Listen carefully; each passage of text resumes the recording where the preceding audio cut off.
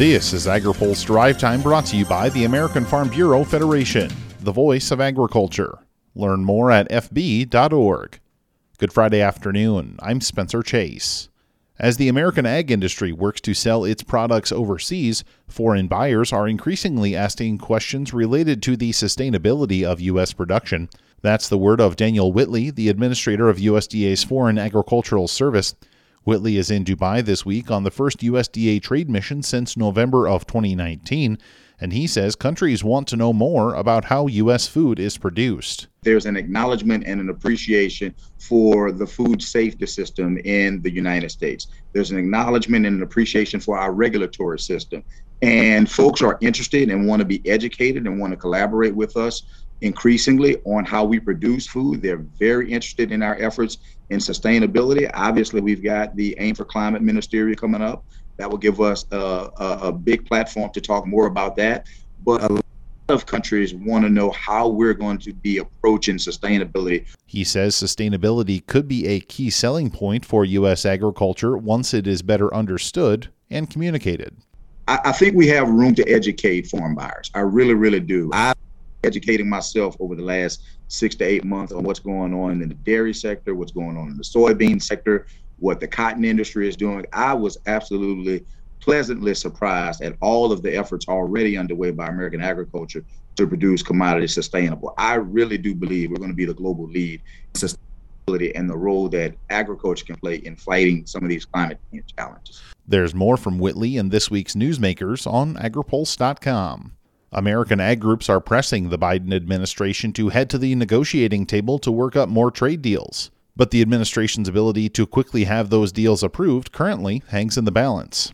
AgriPulse's Hannah Pagel has more. AgriPulse is told the Biden administration's authority to submit trade deals to Congress for an up or down vote likely won't be addressed before the midterm elections. Ann McMillan is a principal at Invariant who also worked under Secretary of Agriculture Tom Vilsack during the Obama administration. Speaking on this week's AgriPulse Newsmakers, she says the administration is approaching trade deals very carefully. I think you've seen this administration say that they are going to sort of pump the brakes, at least at the beginning, and really focus on domestic market issues and then turn their eye to international markets, which is probably the right thing to do, to let some tensions and emotions cool on trade and see what is in the realm of possible moving forward, because I think the dynamics have changed extraordinarily since 2016. McMillan says since it is a re-election year, she doesn't see a trade promotion authority bill being brought up. I think it makes it particularly difficult to renew trade promotion authority this year, especially with the administration not asking for it. And I think one of the reasons they're not asking for it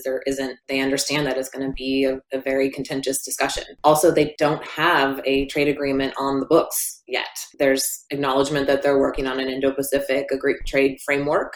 And whether that turns into a full-blown trade agreement is yet to be seen. But it's just hard to believe that the administration would start down that path, understanding how contentious it is in a midterm election. You can hear more from McMillan and other panelists such as Michael Dykes and Kent Baskis in this week's Newsmakers on agripulse.com. Reporting in Washington, I'm Hannah Pagel. Finally today, Minnesota Republican and House Ag Committee member Jim Hagedorn died Thursday night after a 3-year battle with kidney cancer. The son of a former congressman, Hagedorn was first elected to the House in 2018 and was diagnosed with stage 4 cancer just 6 weeks into his first term. He would go on to be re-elected in 2020. House Ag Committee Ranking Member Glenn Thompson said Hagedorn was a tireless advocate for producers whose contagious personality and cheerful sense of humor will be missed. Hagedorn was 59. Now, here's a word from our sponsor. Today's AgriPulse Drive Time is brought to you by the American Farm Bureau Federation. When it comes to conservation and sustainability, America's farmers and ranchers are literally the boots on the ground. Every day and every season, farmers and ranchers are looking for ways to do better and help fulfill their mission to produce our nation's food, fiber, and fuel. It's just what they do. Learn more at fb.org/sustainability. That's all for today's Drive Time. For more agriculture, trade, environment, and regulatory news, visit agripulse.com.